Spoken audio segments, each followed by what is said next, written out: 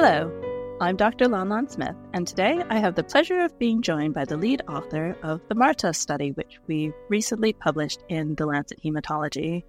This phase 2 trial looks at older fit patients with primary CNS diffuse large B-cell lymphoma being treated with high-dose chemotherapy and autologous hematopoietic stem cell transplantation. So please introduce yourself and tell us about your study.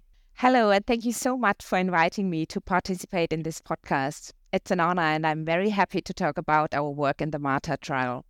My name is Elisabeth Schorb. I work at the University Medical Center Freiburg in southwest Germany, and I'm the principal investigator of the MARTA trial, speaking on behalf of a wonderful study team from the German cooperative PCNSL study group. The MARTA study was conducted in a collaborative effort involving 15 German sites. Wonderful. So can you tell us a little bit about the study? What's the background to this trial, and what was the aim of your trial? What did you want to show? Yes, of course. Older patients with primary central nervous system DLBCL are underrepresented in clinical trials, resulting in limited evidence on best treatment options and subsequent suboptimal treatment. In contrast, treatment options for younger patients have improved considerably, mainly due to the intensification of systemic treatment, including high-dose chemotherapy and autologous stem cell transplantation, resulting in 4-year overall survival rates of up to 80%. In the multicenter single-arm phase 2 MARTA trial, we aim to evaluate an intensified and short treatment approach, including induction therapy with 2 cycles of rituximab, methotrexate, and cytarabine, followed by high-dose chemotherapy with busulfan and tiotepa, and autologous stem cell transplantation in newly diagnosed patients with primary central nervous system DLBCL over the age of 65 years. Based on the encouraging results of our previous 2-center pilot study, MARTA, which supported the feasibility and activity of the MARTA regimen, we aimed to further define the scope of this treatment approach in a larger multicenter study. MARTA was conducted involving 15 German sites. Oh, sounds like a big undertaking. You mentioned that older patients are underrepresented in these kinds of trials. Can you please explain some of the challenges about treating central nervous system diffuse large B-cell lymphoma, particularly in the older patients that you're targeting in your study? Yes, indeed. Primary central nervous system DLBCL is a rare disease that requires careful professional management.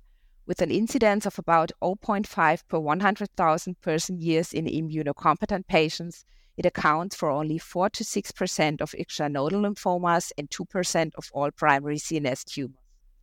The disease requires multidisciplinary management due to its unique localization.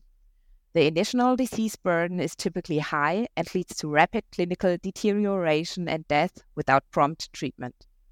In particular, compared to younger patients, the elderly are at increased risk of treatment complications and have a worse prognosis, as comorbidities and neurocognitive dysfunction affect individualized treatment approaches.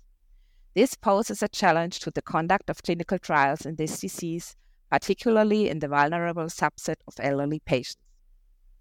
As a result, the treatment of older people with primary central nervous system DLBCL remains a major challenge. The definition of optimal therapy and the provision of appropriate dose intensity are 2 of the main issues in the treatment of elderly patients. Premorbid performance status and comorbidities influence individualized treatment approaches, and geriatric assessment tools should be increasingly used. The optimal induction treatment remains high-dose methotrexate-based immunochemotherapy, which is feasible in the majority of patients, but comorbidities may pose a challenge. Consolidation strategies are also relevant in the elderly, with the aim of maximizing duration of response and quality of life. Yeah, really interesting. It is so many things that you have to consider when treating these patients. So what did your study show? In this first completed multicenter study to evaluate high-dose chemotherapy and autologous stem cell transplant in elderly patients with newly diagnosed primary CNS lymphoma, we could demonstrate that a short course of 2 cycles of induction with rituximab, methotrexate, and cytarabine, followed by high-dose chemotherapy and autologous stem cell transplantation, is active and safe in selected patients when delivered in specialized centers. At a median follow-up of 23 months, the primary endpoint 1-year PFS was 58.8%. With all the limitations of intertrial comparisons, the survival rates are better than those reported in other prospective multicenter trials in elderly patients with primary CNS lymphoma.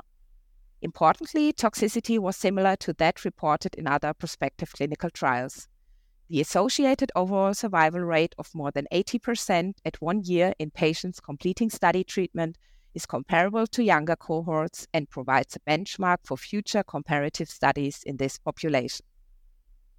That's really interesting. So your study is sort of showing that we shouldn't be afraid necessarily to treat elderly, more older patients with this condition because it is possible and feasible. I mean, what are the wider implications of the findings of your study?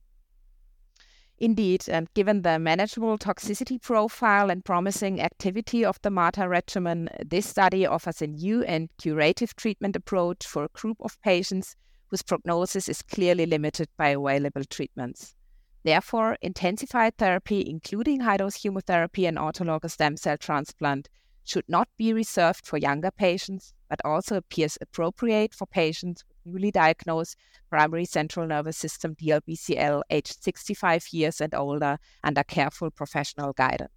What direction do you see the future research in this area going? You've shown now that fit patients, which are adequately monitored, that more intensive treatment is feasible and possible. What do you see going on in the future, perhaps even in for more of a real world setting where there might not be the same kind of scrutiny that you get and resources available on a clinical trial? Yes, first of all, to address the question of whether MARTA is superior to conventional chemoimmunotherapy, our group's randomized phase 3 PRIMA-CNS trial with detailed geriatric assessment comparing non-myeloablative chemotherapy with high-dose chemotherapy and autologous stem cell transplant based on MARTA is ongoing. Importantly, although survival in MARTA is very encouraging, a significant proportion of patients did not achieve consolidation, highlighting the importance of the first few weeks of treatment in improving the often severely compromised performance status of these patients. Future strategies should therefore aim to reduce treatment toxicity without compromising activity. Methotrexate-based pretreatment regimens may be a reasonable approach to reduce the risk of toxicity and allow rapid initiation of multi-drug therapy and are currently being tested in 2 ongoing randomized trials. In addition, ongoing and future studies will define the potential role of new agents and emerging treatment approaches such as BTK inhibitors, immunomodulators, or CAR T-cell therapy as potential maintenance or consolidation strategies in elderly patients with primary central nervous system DLBCL. Wonderful. Thank you so much for giving us an overview of this trial, and we'll be looking forward to the results from the randomized phase 3 trial. And for anyone who's listened to this podcast, I strongly encourage you to go read the full article, which is available on our website now. Thank you again for joining us and speaking to us today. Thank you very much for the wonderful opportunity to present MARTA, and thank you to the audience for their interest in our trial.